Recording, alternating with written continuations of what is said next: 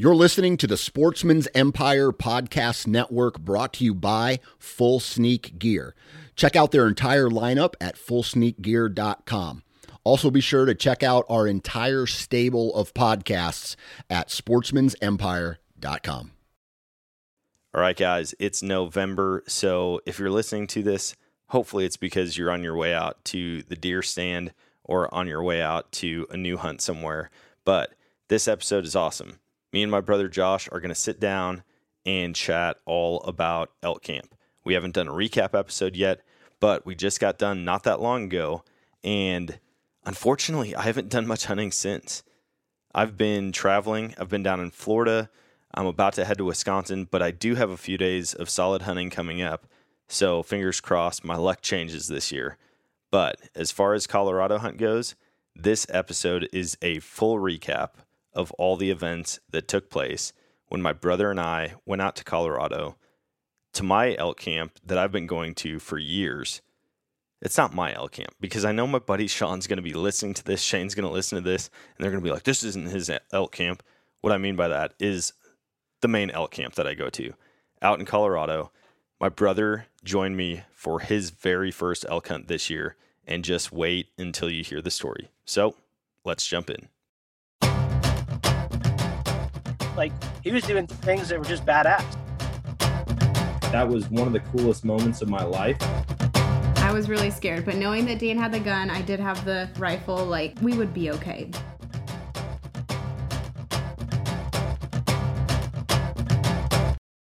All right, guys, welcome to today's show. Now, on the show, my brother and I are on a Zoom call. We're going to be chatting all about the elk hunt because it was pretty gnarly. I mean, I know this was your first elk hunt. We gave our predictions. We talked about a lot of that stuff, but this is a full recap. Elk camp's been done for like a week now. I had to be back, head to Florida. Rifle season started here in Missouri, but I was in Florida, and so I haven't been able to rifle hunt at all. I've got 2 days before heading up to Wisconsin. I mean, it's just been a wild 3 weeks or so, but thanks for hopping on, dude. Yeah, absolutely. What initial thoughts looking back without giving too much away right out of the gate? It was it was absolutely incredible. It was everything and more than I thought it would be. It was exhausting, but so enjoyable, so much fun. What did you think? Maybe we'll start with the four-wheeling, because I drove out to Denver and picked up your four-wheeler like on the way. Yep. Picked that thing up, loaded it on the trailer.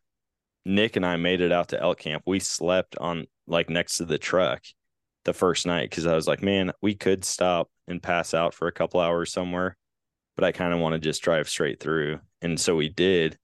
Pulled in, parked on this like little dirt lot, and just crashed, set up cots and sleeping bags, and that was it. Luckily, I mean, you know how cold it was out there at night. Yeah. Luckily, the night that we got there was like 60 degrees, so it wasn't that bad, but got a couple hours and then kicked off the hunt. But four-wheeling, dude, I told you it was going to be like 45 minutes to an hour and a half just one way to get to our spot every day. What'd you think about that? Gosh, it was a lot longer than I expected, a lot sketchier than I expected in some parts. And with not knowing that we'd have two people on one four-wheeler for a lot of the time, I wasn't expecting that. And that just, I mean, as you saw, that knocked everybody out pretty quick. Dude, riding those four-wheelers is no joke. The first year that I went out there, I borrowed one of, I think, Shane's four-wheelers, and it was a two-wheel drive, 350 with no power steering. And you and Nick kept complaining, and I'm like, guys, what do you, like, quit being babies. We're just driving to the spot. It's not a big deal. And you guys are like, oh, my elbows hurt, my wrists hurt, my legs and my hips hurt. Oh, everything hurts. And I'm like, this is the easy part of the hunt. Yeah. And then I think it was towards the end of the week, Nick's like, dude, just humor me for a second and hop on this four-wheeler. And I'm like, fine, whatever. Within the first 100 yards, I'm like, dude, this thing sucks. Yeah. Yeah, just not having the power steering was a game changer. When I rode yours that one day, I was like, oh, dude, I could cruise these trails, no problem at all. But then I'm just like, oh no, trying to stay on the tracks and not fall into a big rut. And yeah, Dude, you guys, was it?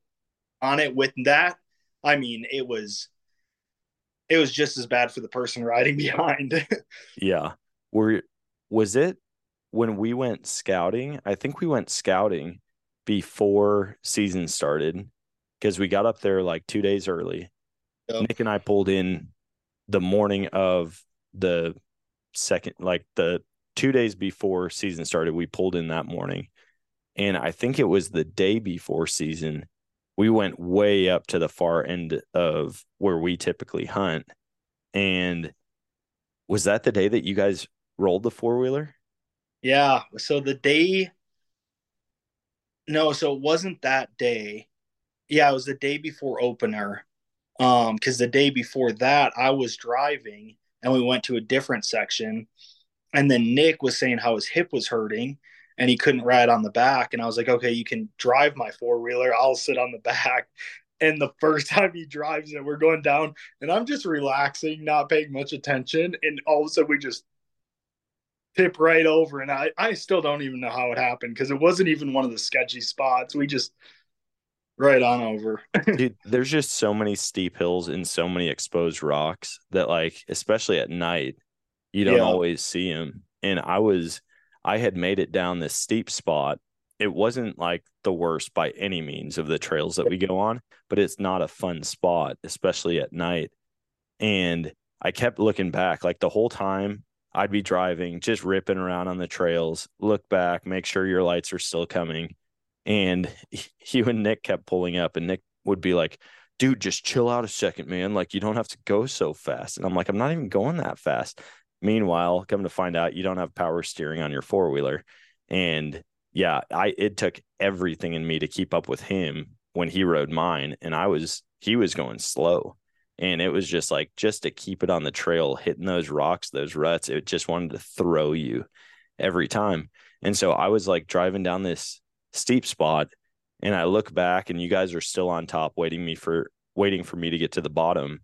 I get to the bottom, start cruising, and I look back and I just see, instead of side by side headlights, I see like stacked on top of one another headlights. And I'm like, oh crap. I ripped my four-wheeler around and came back. And at that point you were walking towards me like, go ahead, head down, head down.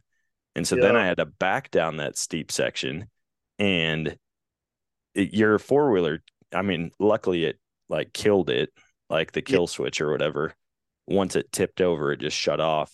And I don't know if it just didn't get any gas or what, but luckily we got it started right away because we still had 25 minutes from that spot to ride back to camp. Yeah, at least. Yeah, that was ridiculous. Another guy from camp, he said he almost rolled his four-wheeler, and then I rolled mine. Not rolled it, but I tipped mine over. And that was just a really dumb thing. It wasn't even like a nasty spot. These guys were coming down in their trucks, and Shane had pulled off to the side in the side-by-side. You guys were all in the side-by-side, and you guys pulled off to the side, and I just backed down the hill a little bit, and I started to back up the embankment, but it was way steeper than I was expecting. And I just like slowly started tipping, and I tried to push my four-wheeler, but I just jumped off of it and it tipped over, busted my shooting sticks, messed up a couple other things, but luckily nothing too bad. Yeah. So no actual damage to the four-wheeler, luckily. Yeah, to anyone's four-wheeler. Yeah, everybody's four-wheeler made it out in one piece, so that's good. I did find out I've got a recall on my four-wheeler for like the A-arm in the back. And so I've got to take that in tomorrow, have them look at it, make sure it's good. But then also my four-wheeler started knocking at the end of camp. You remember that. It was just making that loud knocking sound, and I don't know what it was, but I've got to take that in. Hopefully it's nothing major. I'm at 13 months of owning it, and it's only a 12-month warranty on it. So yeah, that kind of sucks. But let's get into the hunt. So before season started, we scouted. We didn't see a ton, but we saw elk. I mean, the first couple spots that we went, or the same spot we went a couple times, we just could not seem to find an elk to save our lives. And then finally we went to kind of the golden spot. I mean, where we always kill elk. And that was on the trip when you guys tipped on the way back. And right away we got up there and there was elk right in front of us. I mean, what was it? 3 elk that went over the hill? Or yeah, and 3 or 4 of them ran up over the hill. And then we immediately started glassing because we got up there pretty late. We didn't have much daylight left, maybe like 25, 30 minutes to glass. And yeah, those 3 elk. And then we saw that one smaller bull. Yeah. Still, and then that really big bobcat. Yeah. So we saw the 3 elk go up and over, like probably 250 yards from us, not far at all. They were all cows. Saw that bobcat, saw the bull at like probably 1,500 yards, maybe up to a mile. I mean, it was a long way off. And then we also saw those 4 cows down the bottom. Oh, yeah. Valley. Yeah. So, I mean, we got on elk before season, but then after that, man, it was just dead, like so dead. Well, I mean, opening day we had, and I didn't look, but I'd say at least 30-mile-an-hour winds. And then the snow came in and we couldn't even, there were plenty of times I'm guessing I couldn't see 200-300 yards in front of me. And trying to glass in that with the wind blowing in your face, there was nothing moving. I don't even know if anybody in our entire group saw anything that day. Yeah, that was really slow. We had the fog that rolled in that knocked out a ton of, glassing opportunity. It was like hit and miss. It would be absolutely nothing.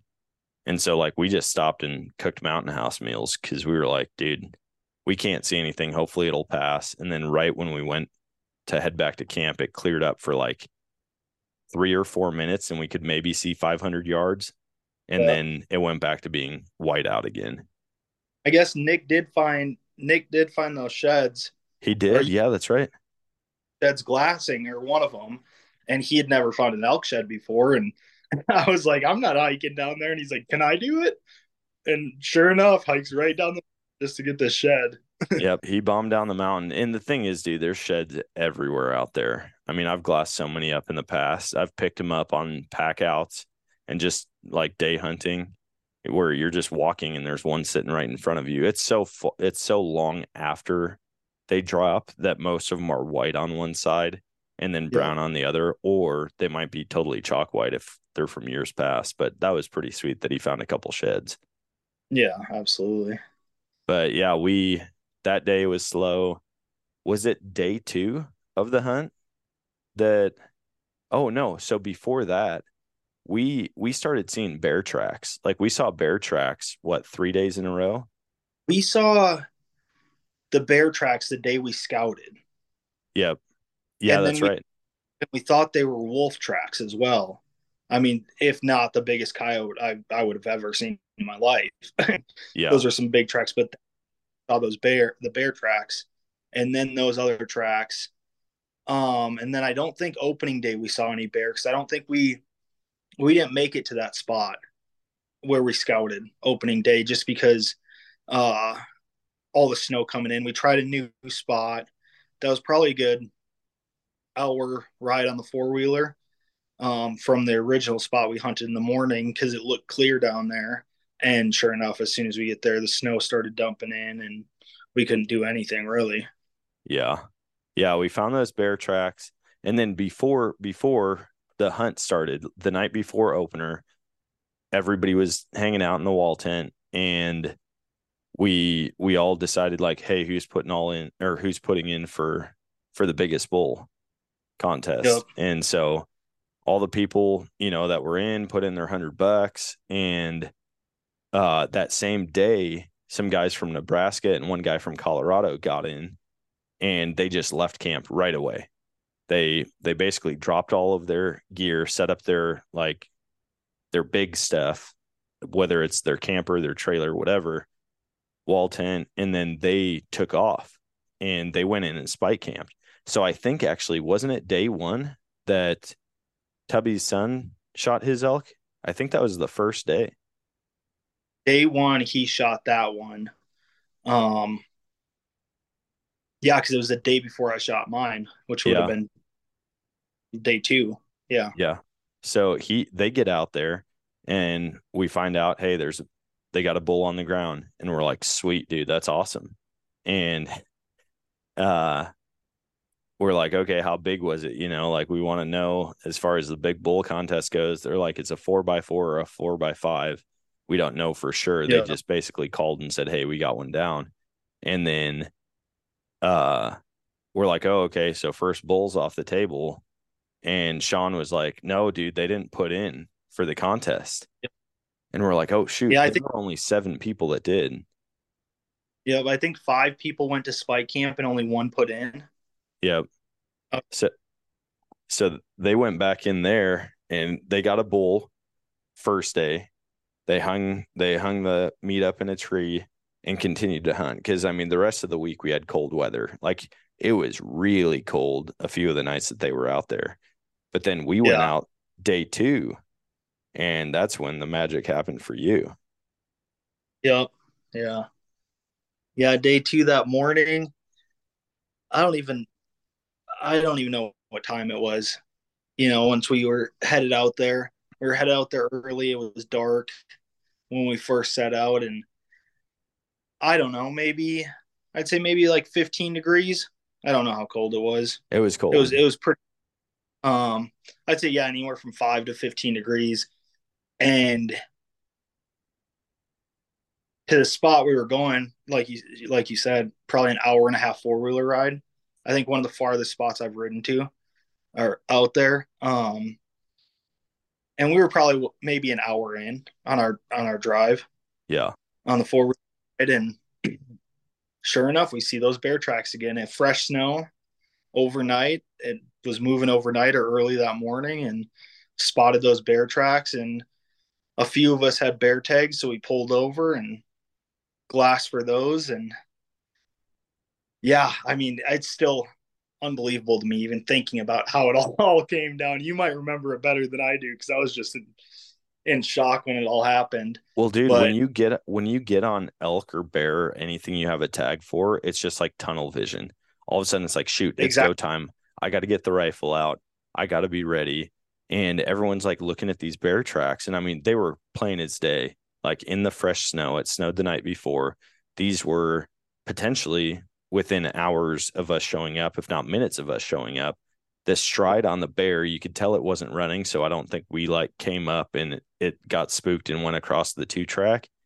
But we started looking, and Sean was trying to get us to drop in after it. And I'm like, man, yeah, he looked at me and he goes, "Would you rather kill a bear or an elk?" And I go, "Dude, I don't know." I was like, "That's 50-50. I've never shot either." I was like, yeah, "I've always wanted to shoot both." I was like, "I have no idea." And he goes, "Well, if you want a bear, go after this sucker, follow its tracks." And you and I were talking, um, and I'm just like, "Dude, like, do we go after it? Like, what I in because my experience, I've never hunted either. I didn't know what to do. yeah. And so I kind of up to you and to Sean. I'm just like, you guys tell me what's going on here because I don't know what to do. I want to kill something. I just don't know which one I'd rather kill. Yeah, dude, when he said that, I mean, one thing that he's told me and he tells everybody out there is you can't hunt an animal from the same hillside. It's just too thick. And you got to experience that with the scrub oak. When Oh you're yeah, in it, you can't see. You just really can't. So you have to be across the valley. And so it really shocked me when he said, "Hey, just follow these tracks and try to follow it until you find it."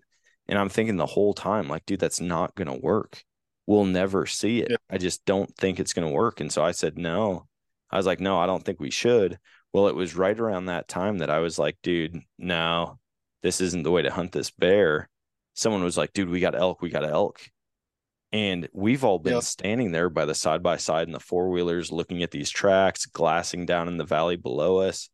And On the other valley, on the opposite side of the road from where that bear went, there's 3 cows standing there. And nobody with us, I don't think anybody with us had a cow tag. But No. typically, if there's cows, there's a bull around somewhere. And it might not be a huge bull. It might not be the big herd, but usually like there's one bedded down 75 to 150 yards away. And you look long enough and you might see it. So anyways, we all look at the cows. We all pull out our binos, the spotting scope. We're all checking them out. No bulls. So then we start going back to debating what to do about this bear. And it was what, like 10 minutes? And all of a sudden someone's like, bull, bull, bull. All right. How many of you guys hate dealing with tangled up rope? Trying to untie it. It's all knotted up and you actually really need it at the time. Don't raise your hands because I obviously can't see you. But those days are long gone. Rapid Rope is a quick deploy rope solution that you can pull the length you need and cut it all with one hand. You don't need knives or scissors or a lighter to singe the end because it's cross-threaded to keep it from fraying. Yeah, they've thought of everything. And this is way stronger than your average 550 cord. In fact, this is 1,100-pound test. It comes in a shatterproof canister that you can fit in the cup holder in your vehicle or your backpack, or I don't know, if you still wear cargo pants, any one of the 1,000 pockets that you have. It comes in a 120-foot canister, a 70-foot canister, and you can get a rope refill. So just in a matter of seconds, you could be deploying and cutting rope with one hand again. So if you want to stop dealing with the headache of untying rope and detangling everything, anytime you need to tie something down, go check out rapidrope.com and use code NOMADIC for 10% off at checkout. All right, guys, it's November, and you know what that means. It means the rut is on all across the country. There are deer moving everywhere. And if I could give you a tip, it would be just get out in the woods. It doesn't matter if you're on 5 acres or 500 acres. It doesn't matter if all of your trail cameras are showing the bucks are nocturnal, because guess what? The deer are moving, and they are moving all throughout the day. They have no choice when the rut's going on. So, if you want to increase your odds, just be out in the woods.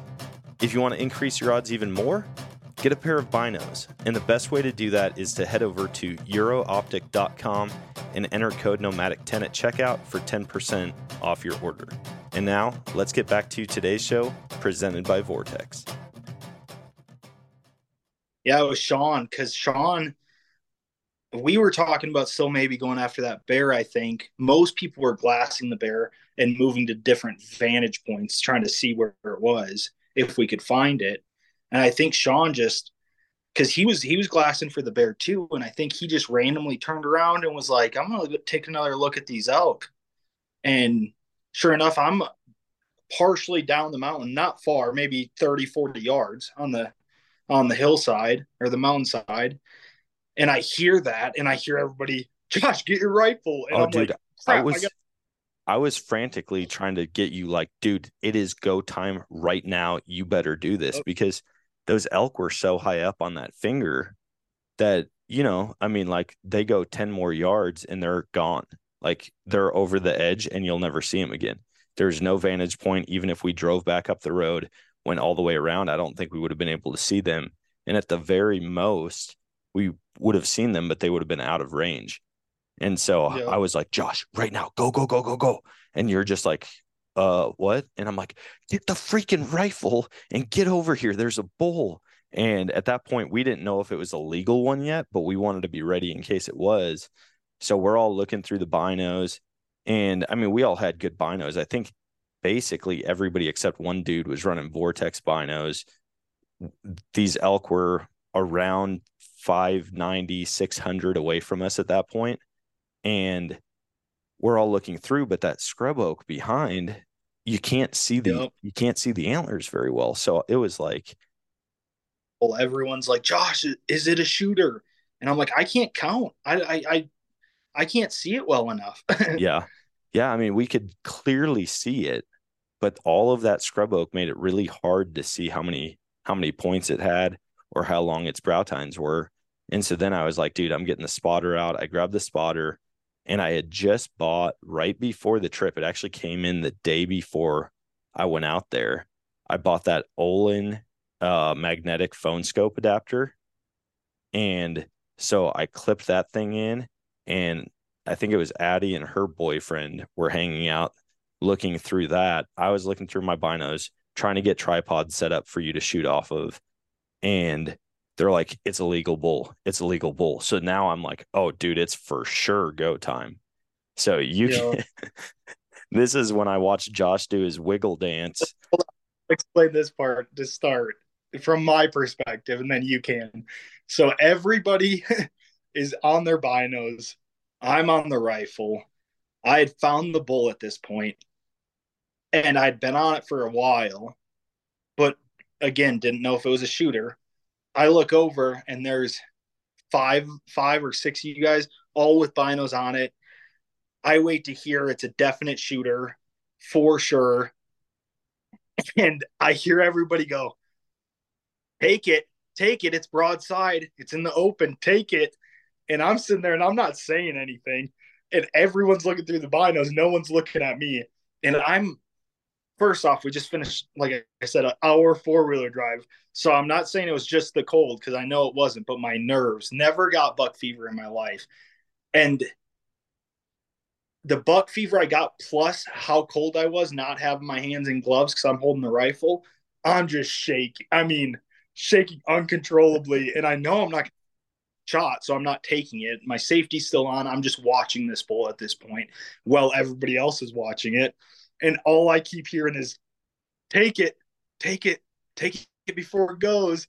And all of a sudden I just hear Dan go, oh, dude, he's not shooting. He's shaking like a leaf. And everyone just in there shaking. Dude, and that's when I go, dude, take the rifle. I have to warm my hands up. I have to calm my nerves. Just take the rifle from me. And that's when you did. And yeah, I got under the exhaust, and it was a mess at that point. dude, I was like, he's not gonna shoot this elk. Like, he can't right now. And I remember that moment, man. I think I said, go ahead and shoot. We're on him. And then I looked over at you, and I could see you on the rifle. And at first glance, I was like, dude, he's on it. He's going to shoot. And then I saw the barrel of the rifle just doing these like zigzags and S's and circles. And I'm like, oh, dude, there's no way he's stable enough right now. Well, and this bull, I mean, it was at 619 yards.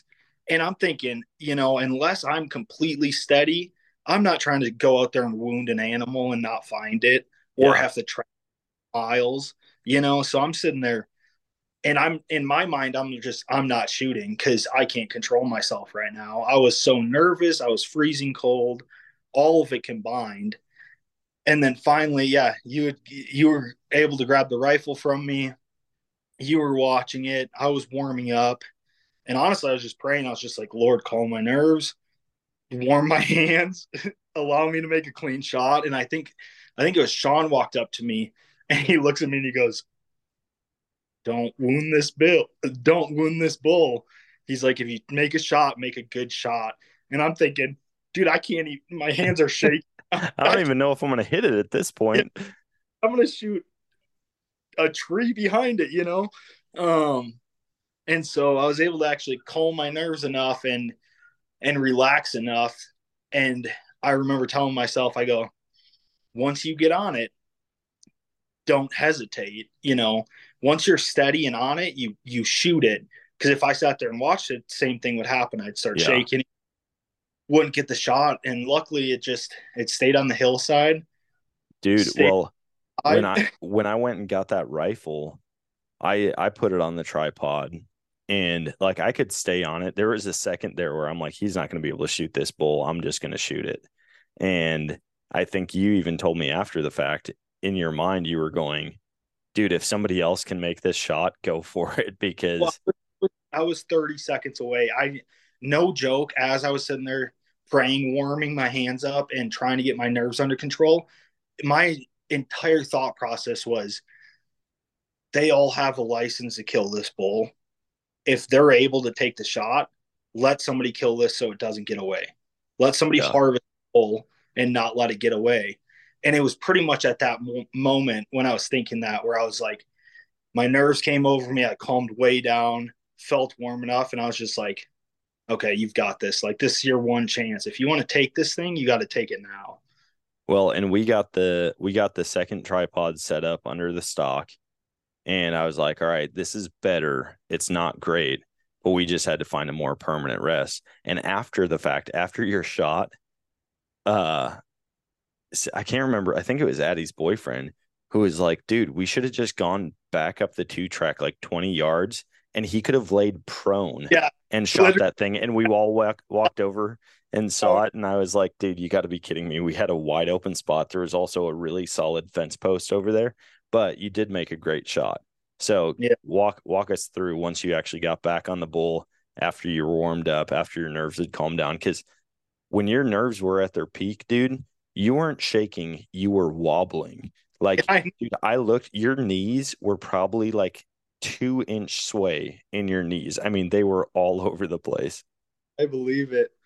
And it was, and I think this happened before that, and I think we skipped this part a little bit, which I thank you for this. And I don't know who told me this. It was either you or Sean, but Sean spotted that elk and at about 600 yards. And one of you guys told me, he looked over and he goes, how far can your brother make a clean shot? I think your response was, as far as he needs to. How far is it? Yeah. And so that happened. And then the wobbling. And then, yeah, once I got my nerves under control, my breathing, I was warmed up. I had my hands under the exhaust. I come back over, Dan's holding the rifle. And I'm like, all right, I'm ready. Like, this is the spot. And I get on it and I'm right on it and I'm calm and steady. It's not swaying an inch, and I'm confident I can make a clean shot, and I let it rip. Well, as any hunter knows, a lot of times when you shoot, especially when you're excited, when you're cold, when you're nervous, everything, you don't get your eye right back in the scope and are watching. So I shoot and I make the mistake of pulling my head up to look instead of staring through the scope. And I go to put my head back down through the scope and I just hear everyone go crazy. You dropped it. You folded it. It's done. And I'm just, no way. And I get on the scope and I look and I see it kind of has its head up a little bit, but it's down. And I don't even know if I lost it first or if everybody just ran up to me, just congratulating me. I think one or two people stayed on it. I think you stayed on it on the spotter scope for a minute. Yep. And then Addie's boyfriend, I think, was also staying on it, watching it. And yeah, and once we confirmed it was down, it was insane. We celebrated. Everybody was so great. I mean, I was still a nervous wreck. I'm just like, wait, is it what actually happened? Like, this thing's dead. Like, we got it for sure. And everybody's like, yeah, it's down. It's not moving at all. It's not moving at all. And I think it was Sean. He was the one person that's just like, you never know, it might get back up. And I'm just like, dude, is it getting back up? Like, what's happening right now? No, we watched it just drop, and you made a perfect shot on it. I mean, we don't do the high shoulder shots. We go for vitals. Like every time we shoot an elk, we're going for vitals.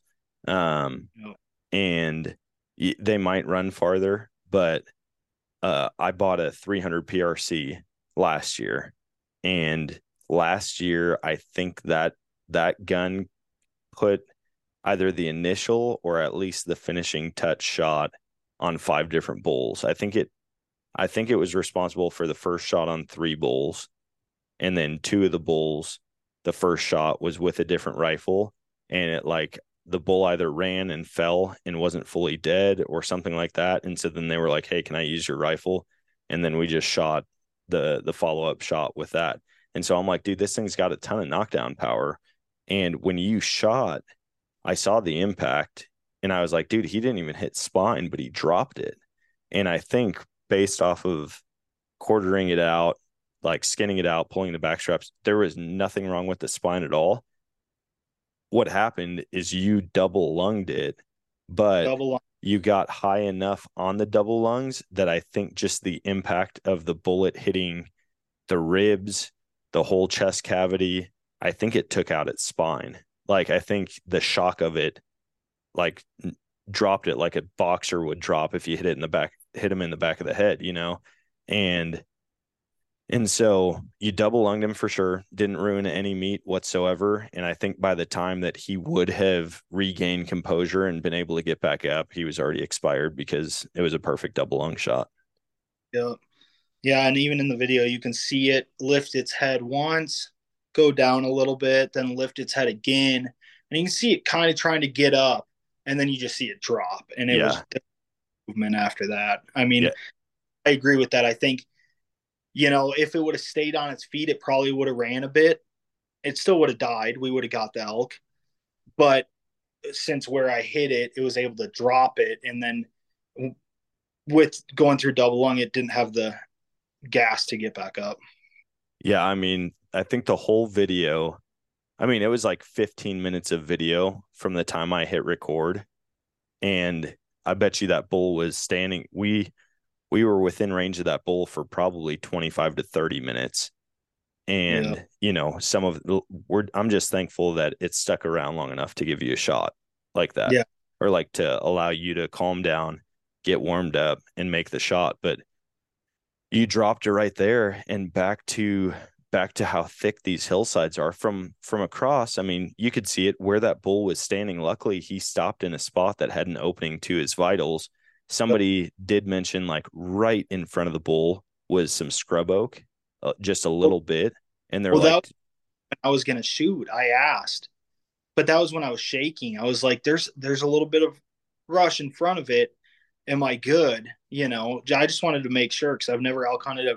That was the furthest shot I've made and killed an animal, not including target practice is different, but as far as killing an animal, but I was still confident in it once I quit shaking.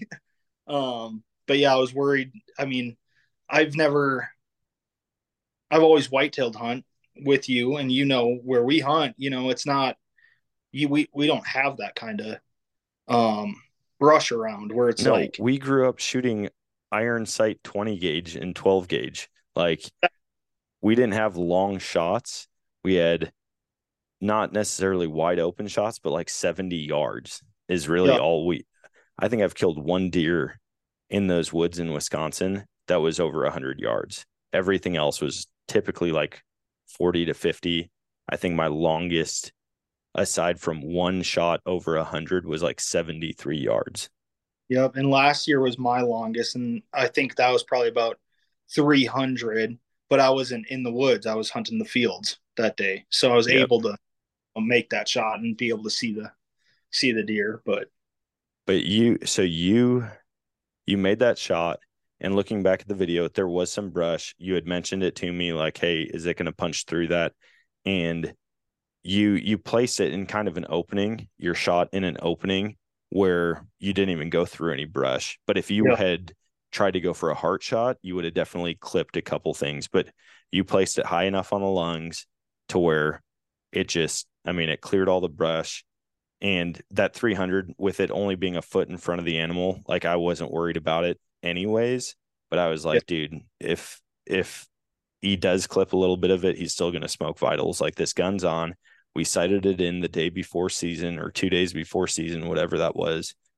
Got some rounds through it, made sure the zero was good at 200 yards. And yeah, dude, you just smoked that thing. And you didn't, dude, at first, you didn't say a word. It was everybody else was celebrating first. Everyone was like, dude, you dropped it. And you're just standing there, like holding the gun. You look like you just saw a ghost. Yep. Oh, man. But that was pretty wild. So then some of our crew was like, hey, why don't you guys go get started quartering it? And we're going to go and hunt farther down the road and just let us know, like give us a call when it's quartered and we'll come help you pack it out. Well, where we were, we had to drive way up the road to the top of this point and then walk this finger ridge down to the elk. And so I was like, totally fine. You guys go hunt. Well, then we get down to the elk and we don't have cell service. And so I was like, crap, we're not even going to be able to tell them when we're done. Well, I was going to call my wife at the top and everybody goes, oh, y'all have cell service there. Just call her when you get to it, FaceTime her. And I get down there, nothing. And I'm just like, dang it, I really want to show her this, you know. Um, but we were able to make it down, and I think it was either you or Nick. I think it was you, but we're hiking down looking for tracks because those cows took off up over the ridge when I took that shot. I think a couple of them went over before I even took the shot. Um, so we're looking for tracks hiking down, and we're going through some pretty thick stuff. And I hadn't seen any tracks at this point, anything. I think you and Nick were probably maybe 15, 20 yards ahead of me, spaced out a little bit, looking around. And I just hear one of you guys go, "Hey, Josh, why don't you take this way?" And I'm just like, no way they see it. I was like, which way? And they point, and I just hiked through, and sure enough, came up. It was completely dead. Didn't have to take a second shot on it, nothing, and just laying there. And I mean, incredible moment. Dude, when we got down there, I was like, where the heck is it? Like, we knew where this bull was. But again, when you're on the same hillside, you can't see through it. And so we were dropping down like a couple different fingers with knobs on the end of them. And, or that same ridge line, it just had a couple steep spots. And so we'd get out and I'd be like, all right, I'm going to glass and see if I can see this thing. Dude, we could not see that thing at all. I didn't see that bull until we were probably 5 yards from it. And Yeah. you were following us because I was like, all right, it's down on this face more. It's not all the way up on the ridge. And I was like, I was walking and I look over and I just see brown. And I knew what it was, but I didn't get a good look at it. And that's when I was like, dude, don't drop down by us. Like, stay a little more towards the top. Yeah. And I turn and I start going back up because it was so thick to get to it from where I was. And I walk 3 or 4 feet, can't even see it anymore. And I'm like, dude, what the heck? I mean, it was really, really difficult to see. But you got over there. First time quartering an elk out. I mean, what was that like? Oh, an experience for sure. You showed me most of it and did a lot of it for me. Um, I was more just cutting skin back and figuring it out. I had no idea that those shoulders don't have bones connecting. It's just tissue. Yeah. And thinking, where's our saw at? What, you know? And no, we're just using that one little Havlon and just going through it. And I mean, you're able to do the whole thing with it, which I mean, surprised the heck out of me. I had no idea. It takes a lot longer than you think. Because my thought, never doing it, I'm like, oh, it's somewhat like a whitetail, you know? But all the Yeah. white, we can field dress them, drag them up, hang them up, do what we have to do. That was just a totally different experience. And the size of the body on that bull, I mean, we were taking off giant quarters that I just couldn't even believe. I mean, even those back straps, when I held it up, I'm just like, holy crap, these like this is insane. Dude, they go on for days, man. I mean, it's like there's a lot of meat on those animals, but that bull, for being a 5x5 and not taking anything away from the rack, but for being a younger bull, had one of the biggest bodies I've ever seen on an elk. I mean, Yep. like, it was giant. And I think part of that is because I know Colorado had a really rough winter last year, but Yep. what that means is the next spring is going to have a ton of vegetation. Like, if it's super wet when the snow melts, that's just going to be more moisture for stuff to grow. And the rain, living out here in Colorado, we had the most rain I've seen in the 4 or 5 years I've been out here for springtime. I mean, it rained all the time and everything was growing and growing early and growing flush, you know. Yeah. And so, yeah, I think not only that, all the animals, they had plenty to eat all summer long. Yeah. I mean, he was a huge bull. We got him quartered out, got a bunch of content, which we've got an episode coming out, a YouTube episode coming out. Nick's going to keep working on it. I think this weekend he's going to hit it hard and try to get all of that put together for a full episode. But we got it all quartered out. Addie and her boyfriend came down the mountain, helped us pack it out. And Yeah. so we split all the meat up. You took the head, and we started hiking up. Addie and her boyfriend loaded up a quarter right away, and we still had to finish getting all of our gear packed back up, get the quarters on our backs, get the head on your shoulders, and they took off up the mountain. Well, then me, you, and Nick, we finished getting our packs loaded, and we start heading up. And that's when you realize exactly what packing out an elk is like. Well, and the thing about that is it wasn't even the weight of it because I had the head, but I live in Colorado, and so, um, sorry, I got a call coming in. Oh, you're good. That, um, living in Colorado, I'm used to the elevation. My wife and I, we do a lot of hunting or a lot of hiking and snowboarding and stuff. Not a big deal. I didn't account for the brush we had to go through. I Yep. mean, you behind me, and it was every 5 feet I'm stuck on something, carrying those antlers out, and it was like every 10 feet I'd have to take a break. There's multiple times I took my pack off and just sat down in the snow, and I just, granted, the dumb part of me, I didn't eat anything all day because we were on our way out there when I shot it, and it was in the morning. And by the time we were hiking out with it, it was 2 p.m. or so, 1 p.m. maybe, after quartering it and everything. And so I was just exhausted, had no food in my system, had some water and maybe a cup. I think I pulled out like a nutty bar and ate it or something, part way up. But going through that brush was like something I've never done. It felt like I was hiking with people grabbing my shoulders, just pulling me backwards, hiking up a mountain.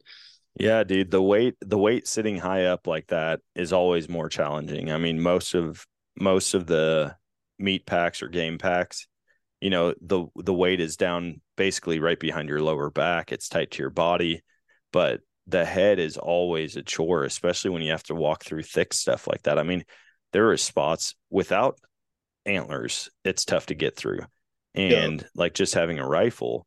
But yeah, you had to take a couple breaks. I told you, dude, just take your time. We had a couple snacks on the way up on a couple of those breaks, and then we made it up to the top, and everybody was super pumped. I mean, they were losing their minds. But we get to the top, and you're like, dude, I got to head back to camp. I got to eat something. And I told Nick, I'm like, man, I'd like to go out. And Dan was out there too, and he's like, dude, you mind if I tag along? So we all are getting loaded up on the four wheelers, packing our gear again, getting our bags strapped down. And that's when I realized my mag for my rifle's gone. Yeah. And I mean, we just walked through snow, through some of the thickest brush. And what had happened, I think, is that one of those scrub oak branches caught my mag release as I was packing out Yeah. and dumped my mag. And I never even went back to look for it. I was like, dude, this is a needle in a haystack. We'd have better luck finding a needle in a haystack. Especially with the snow. I mean, it fell and went right under that snow. It would have been so hard to find. Yeah. So that's out there somewhere. Unfortunately, I still haven't got a replacement. I've got to get one. But we get back to the four wheeler. You went back with most of the group. Nick and I and Dan, we went out to another spot. Glass didn't really see much. All week long, my whole plan all week long was to bomb in. I wanted to dive in, go deep, find an elk, and kill one. And unfortunately, all week long, I never did that once because of the hunts, because of other people killing stuff. And then finally, the final day gets there. Oh, so we go out the next morning and we go to the spot that we were going to head to. And you weren't with that day. You were running errands because somebody's tire came Yeah. off the bead. Somebody's tire came off. There's two flat tires. So a couple of us, and since I already harvested my elk, um, I think Sean was going to volunteer to go do it. And I was like, dude, you don't have to go do that. Go fill your tag. I was like, I could go out and help people glass, but let me go to town. Let me do all of this stuff. So yeah, we went to town and ended up getting the tires fixed for the ATV and the quad. But Yep. Yeah. So you went and did that. And then me and a bunch of other people went to like our golden spot where we always see elk. And we get up there and we park. We start looking around. I pull my rifle out of my hard case on the four-wheeler, but I didn't load around yet. And again, I don't have my mag, so it's not even a quick process to load around. And so we get up on top and we're glassing way out, like 700 yards and farther out. And so the whole time I'm thinking, okay, if we see one, I'm going to have time to load up. And, you know, depending on where we're at, most of the time I don't keep one in the chamber anyways, because I've never been in a situation where it's like, I have to pull my rifle up, flip the safety off and shoot. Yeah. And so I typically don't have one in the chamber. We're all looking way out with our binos, and Dan walks up behind us and he's like, oh, there's one. And we're like, oh, you got an elk? He's like, dude, it's right below you. And we look down and here's this legal bull at 300 yards right underneath us. And so now I'm scrambling to just single load around in my rifle. And by the time I get it loaded and get it on the shooting sticks, this bull had already gone around the point and we never saw it again. But they were watching it the whole time as I'm trying to load my rifle. And Sean was like, he was a giant, dude. He was a huge 6-point side on one side, busted off on the other. He was busted off above his second on the other. But I'm like, dude, I would have definitely taken a shot. And so that one got away. After that, it was basically, it came down to the final day. And I was like, all right, guys, I'm going in today. We had a group of, let's see, it was me, Nick, Sean, Fish, and Trinidad. The 5 of us were going to go in. We had this solid game plan. Shane was going to stay up on top in glass. We were going to push in down a mountain, through a valley, up and over another mountain, and meet on the back side of that next mountain. And we're on our way out there. I'm super pumped. I'm finally dropping in, like I've said all week long that I'm going to do. And it was at that point that we get to the same spot where you shot from. What do we see in the dirt? Fresh bear tracks, like that morning, fresh. Yep. And they're just in the dirt on the 2-track. We start glassing immediately. Don't see this bear anywhere. And so we're like, all right, you know what? We're going to drive around the valley and glass back down. So like basically right at the same spot or close to the same spot where it dropped into that valley, the fresh snow tracks did, it dropped in there again. And so we scoot around the valley and we probably only looked for a couple minutes and Sean's like, I got him. Yeah. And I'm like, all right, well, now we're going to try to shoot this bear. It's super early in the day. I mean, it was like not even 9 o'clock at this point. And I'm like, all right, we're on this bear. We've got 2 guys with tags. I knew that you were coming up with some of the other guys. And I was like, we're going to end up having 3 guys with tags up here for this bear. I didn't have a bear tag. I always get a bear tag. And for whatever reason this year, I did not get one. Well, we watched this bear and everyone's like, dude, we're going to drop in on him. We're going to drop in on him. I'm like, dude, why? Like, okay, you could probably get down there pretty quickly and get a shot at him at like 300-400 yards. But once they all dropped in, you hadn't gotten up there yet. And I'm like, okay, if somebody was up here with a bear tag, they could shoot this bear with my rifle right now. Yeah. And I'm like, oh, well, you know, I've got my phone set up on my scope, getting a ton of video, following this bear, and we're watching it. We're watching Fish and Sean drop down in on it. We're watching Trinidad go another way on it. And this bear just is working its way across the hills. And all of a sudden, it just beds down and basically disappears. And we're like, what the heck? Like, what the heck? Of course it's going to do that. And I'm like, all right, we're just going to keep watching. It's going to get up. We could see Sean and Fish, and they already had the rifle up on the tripod.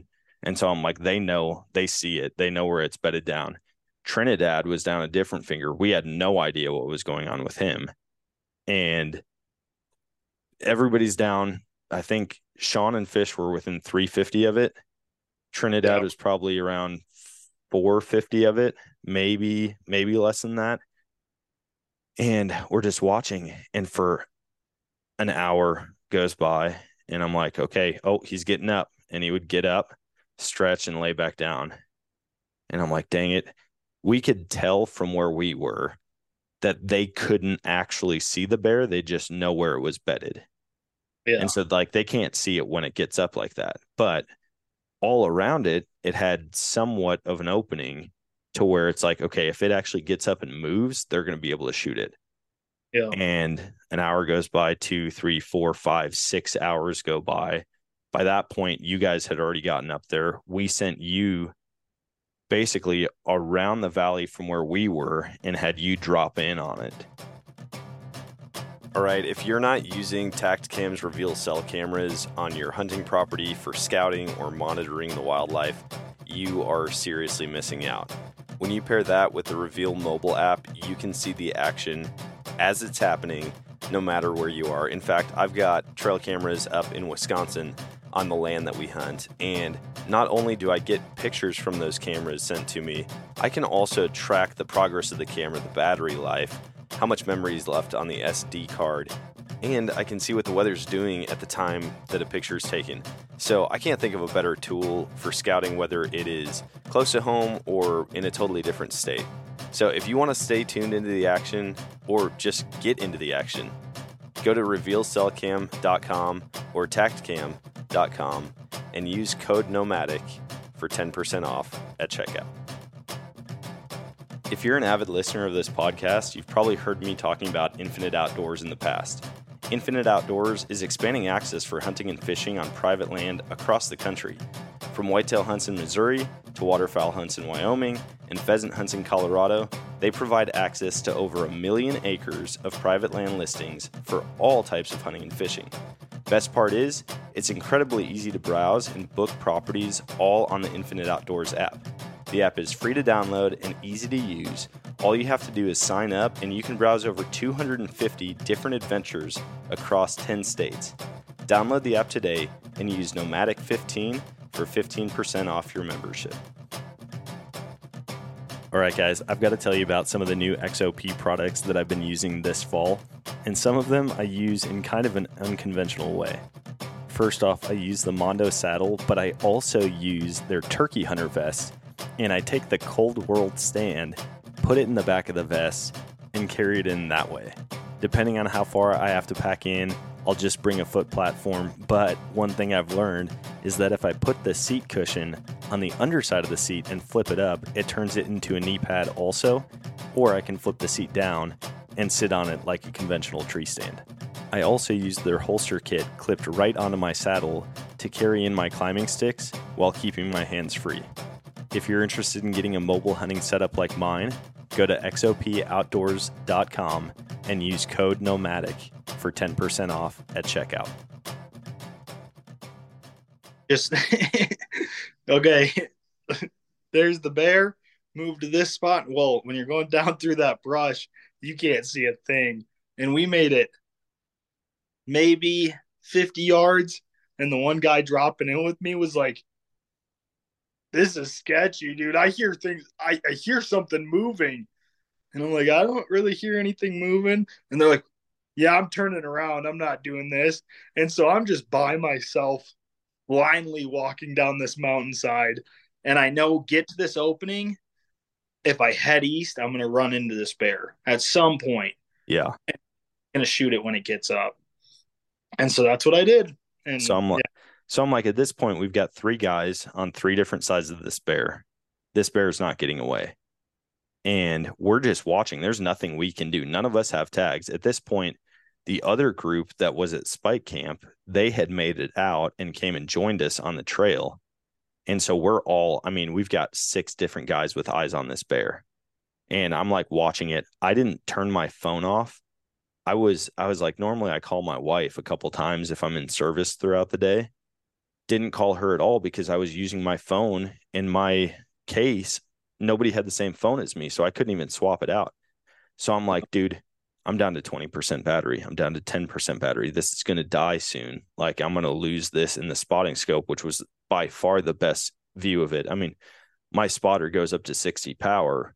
And so I'm like, nobody else, everyone else has 10 by binoculars, you know? And so I'm like, we got to maintain visual of this bear so that we know what happens, or if it moves up the ridge, we can send a guy around and tell you guys what's going on, you know? And I'm watching the bear, and now I can see you, and you're almost on top of it. And like, I mean, within 70 yards of this bear, but you're on the wrong side of a finger. And I'm like, there's no way he can see it from there. Did you ever hear me yell? No, no, I heard that you did yell. Everybody told me that. I never heard a thing. I was just, I was walking as slow as I could. I'm down there by myself. And I mean, that was a big bear, one of the biggest I've seen. It was And, huge. and I'm just walking as slow as I can. And I know it's somewhere in front of me, but like you said, when you're watching from one side, you can see it. You get down there, you have no idea where this thing is. You Yeah. could be 20 yards from it and have no clue. And so I was just walking nice and slow. I had my tripod in one hand, rifle on my shoulder or on my other shoulder, and I'm just walking as slow as I can. And I came up over that finger, and I'm looking. I kind of stopped for a second, start looking, and I don't know how far it was from me. I'd say 30, 40 yards maybe. Well, dude, This before that happened, I saw you on the wrong side of the finger. And so I go, dude, should I just yell to him? And everyone's like, I mean, it's not going to hurt at this point. We need this bear to either he needs to get up on it and get a shot, or he needs to bump it up so somebody else can get a shot. And this bear, it was crazy, man. When you first crested the top to start dropping down, boom, that bear's head picked up and he's staring straight at you. And I don't think he could see you, but I think he could hear you. yeah. And the wind, I don't know how it was on your side of the valley. On our side, I was like, dude, this wind's got to be blowing straight to the bear from Josh. But it's the mountains. There's no telling what it's doing 1,000 yards away. And so you're going down that finger, and then you kind of went to the left a little bit, I think, just to get a better path down the mountain. Yeah, I And saw that's when I yelled. where I could actually move through to get into the open because I mean, from your guys' standpoint, everybody was like, dude, it didn't look that thick. It was way thicker than what we hiked the elk in or out of. Like there was times when I was hiking back up that after this where I literally had to get down on my hands and knees and crawl under stuff because I wasn't breaking through it. I mean, it was Yeah, the thing. dude, it was, I mean, it was gnarly. It was painful to sit back and watch and know there's nothing we can do about it. Yeah. And so, anyways, I yelled, and it was actually right after I yelled that you were in the clearing, and I whistled as loud as I could, and then I yelled and said, "Go to your right." And I kid you not, I thought you heard me. Like even up until this conversation, I thought you heard me because you like turned and went over that knob, and that's when you basically walked right up on the bear. Yeah, which is crazy because I didn't hear a thing that you said. I kind of knew where I was, knew the area of the bear, but I needed to get to that opening, and so I went down to the left like you said, and then I got to that opening and I was like, all right, now I got to head east, and so I started heading east, but I didn't know. When you're looking from one area, it doesn't matter what. When you're on the same hillside, I didn't know if it was two knobs away from me, three knobs away from me, if it was right on that knob. I had no clue. So I just started walking. And sure enough, I came over that first knob and I'm moving slow and I'm watching. And apparently the bear had already stood up before I got Yeah, over. I never saw anything. I get up there and I'm moving slow, just looking, and I just see right in front of me, 30, 40 yards in front of me, this giant bear take off running. And I mean, especially for that size, that thing moves so stinking quick. I tried to put my tripod down, grab the rifle. By the time I could even do that, it was over the knob. Couldn't see it. yeah, And that's when it ran down, and Sean and them were up on the other hillside to the north, From my understanding, I thought they were waiting for it to move, but Yeah. I don't know what they're doing. I thought they were close enough that they could see it once it got up and started moving. And I'm like, okay, somebody's going to shoot this thing once it starts running. Well, it's running, nobody's shooting. And I'm just like, oh crap, like what? I don't know what's happening at this point. And so I'm trying to find this bear because it went over the knob and then it ran up to Sean and them. And I could have swore it made it within 40 yards, headed straight at them. And I was like, oh, they're going to drop this thing. And I'm not going to, at that point, I could have taken a shot. It wasn't very far. And it was moving pretty quick, but it was moving uphill, so slower. But it's 40 yards from two other hunters. I'm not taking that shot, you know? I'm like, Yeah. they're going to sit down on it and drop this thing. Well, talking to them after, they never even saw it. I guess one of them thought they heard it running Oh, dude, through. Fish said he watched it run across, had no shot. They I think they saw movement at one point, and from our point of view, it stood up. So right as you get there, my phone died.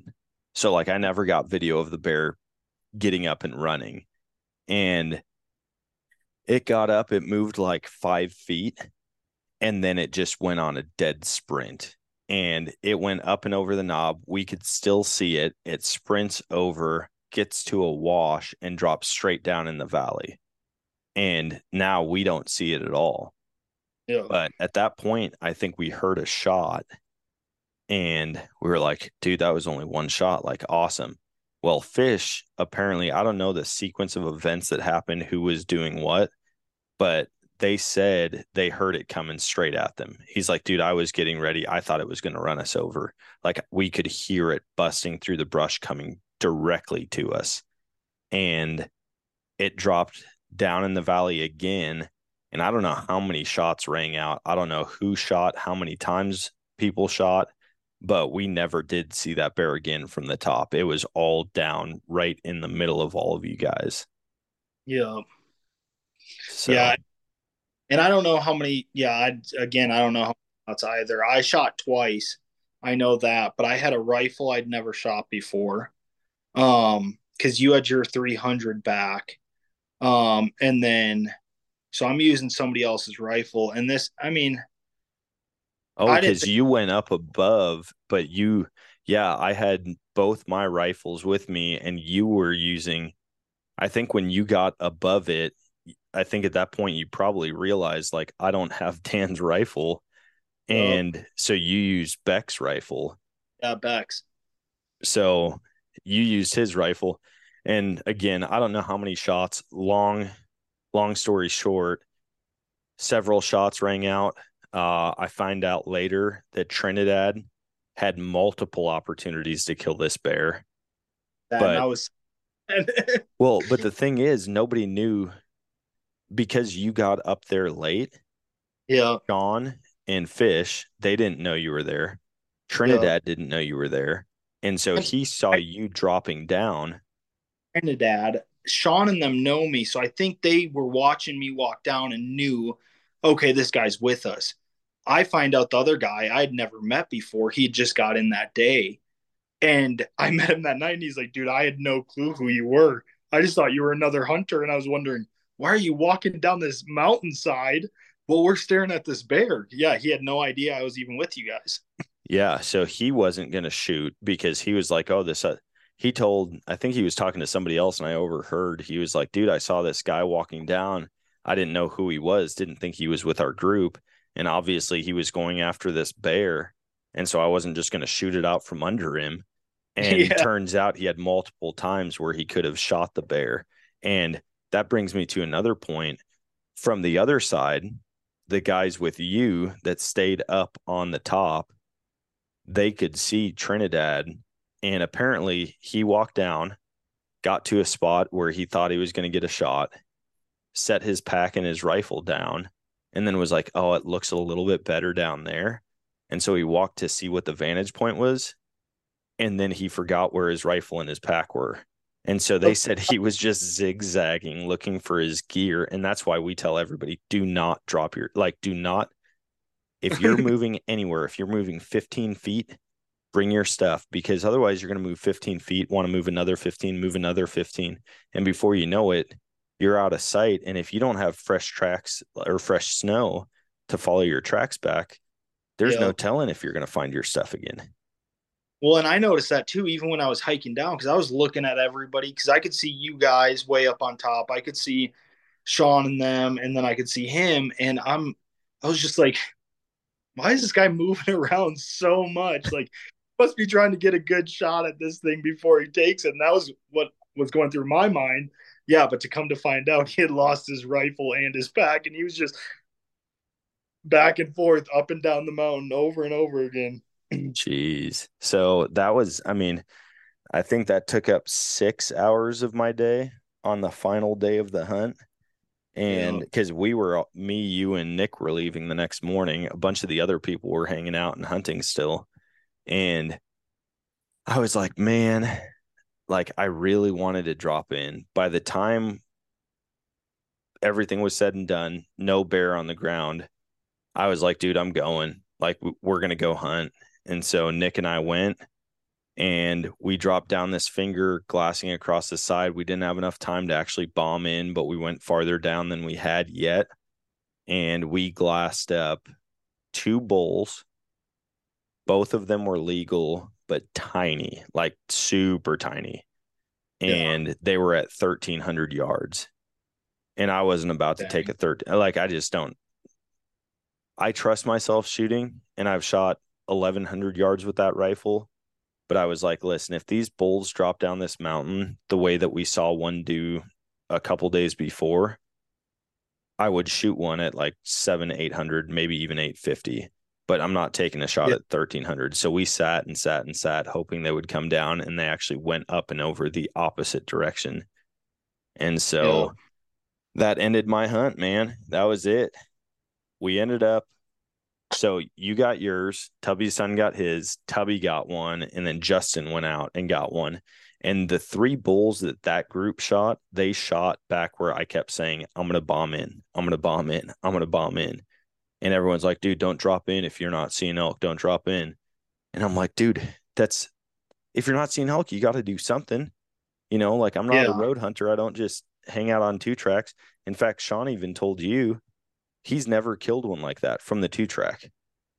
And all the elk that we've killed out there, none of them have been right there. First year, and I got a knob named after me. Dude, shut up, man. I've killed 3 bulls out there, and they still won't let me name anything after myself. Doesn't matter. So out of the 4 bulls shot, you were the only one that put in for the bull contest. So you ended up with first, biggest, and smallest. Well, so I don't know about that now. So Dave ended up shooting a muley. That doesn't matter. It's not part of the bull contest. The only time that you can get money that's not for a bull is if you shoot first. It's just first tag filled. It's not first bull, it's first tag filled. Yeah, I didn't know how that worked, but yeah, so I talked to Sean the other day, because I was thinking about going to Denver for Thanksgiving, but I'm gonna end up staying here. But yeah, Dave ended up filling his muley tag, I think 2 days after we left. Which brings me back to, I saw the biggest muley. I mean, you were there, that I've ever seen, but didn't have a tag for it. Yeah, nobody was up there when you saw that mule deer.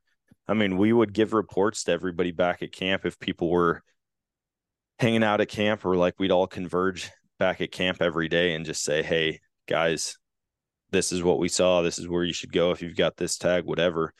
But I don't know what the total count on elk was. I haven't really talked to anybody after we left, but I know that as an entire camp, we saw less elk this year in the 5 days that we hunted than I normally do in one day.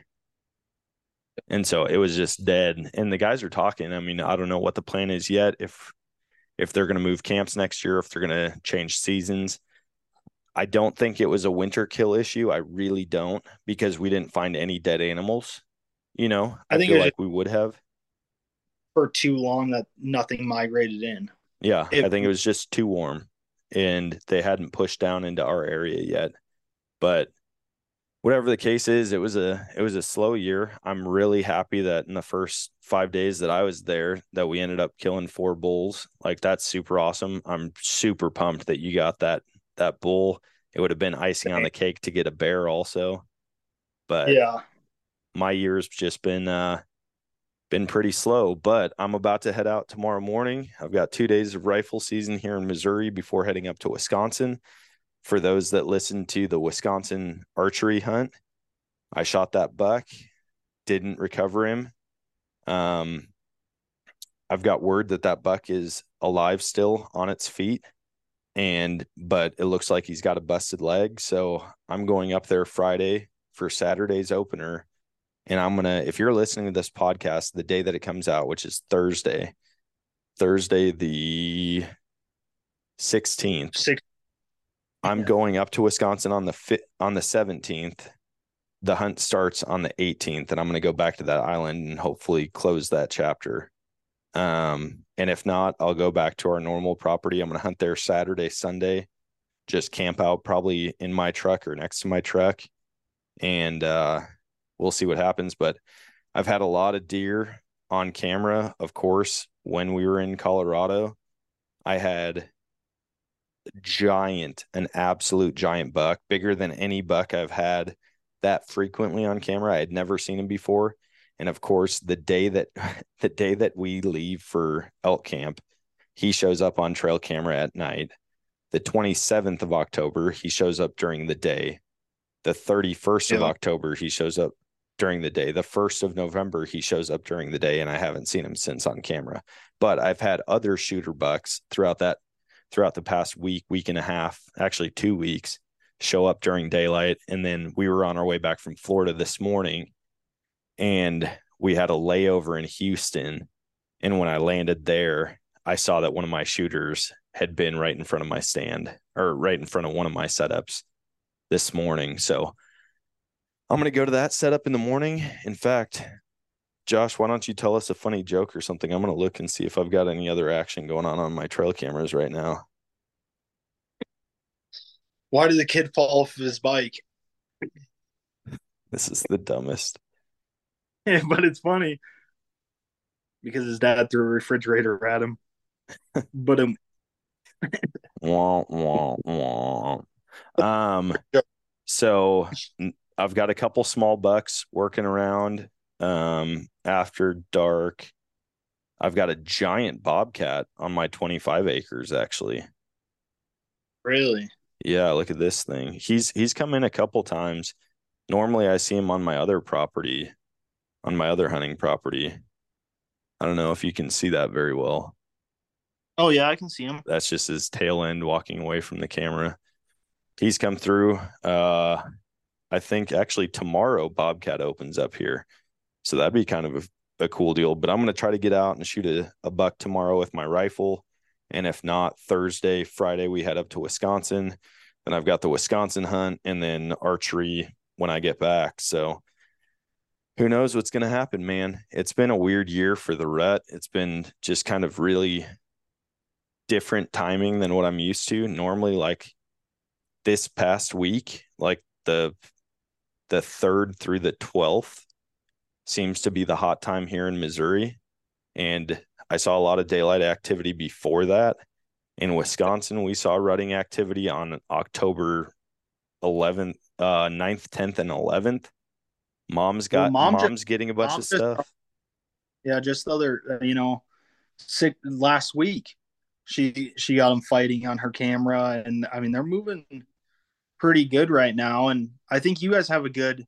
I'm not coming up this year, for rifle. Just can't get the time off work, but you guys don't have many people out there hunting. If you guys do it right, I mean, you guys can cover that woods and not have too much pressure on them. Yeah. I think it's going to be a good year. Something happened. I still don't know if somebody stole my trail cameras. Both of them quit working on the same day. Like I just quit getting any information from them. I can't reset them. I can't do anything. So I don't know if somebody stole them. I mean, it's private ground, but there are other bow hunters that I know that hunt out there, but they just haven't been doing anything. I've had no communication with my cameras, but leading up to that, I did get a couple good bucks on it. Mom's had a bunch of good bucks out there, serious rutting activity. I've got other buddies in Wisconsin who have been shooting big bucks that have been chasing. So it's going to be a fun couple weeks coming up, and we'll see what happens. But I'm going to let you go. I'm going to finish knocking out the last touches on this podcast and then get ready for a hunt in the morning. Yeah, good luck. And good luck up there. Tell everybody I said, hey, make sure you show Jeff that elk. Yeah, I will. I'll show him that elk, and congrats, dude. Super awesome hunting with you. You gotta just practice pushing through some scrub oak for next year. Geez, I'm gonna put on a 50-pound rucksack and just have 50 people stand in front of me and not move and try to run through them. Dude, and you're selling your 28 Nosler, right? You're gonna get that same setup that I have. I plan on selling it. Just I've got to do some research on what it's worth and what somebody wants to pay, and then I'm gonna put the winnings towards the same setup. Yeah, I'll probably keep my scope, not buy a new scope, and put that on it. But other than that, but you're gonna put your bull contest winnings towards it. You're gonna sell the 28 Nosler.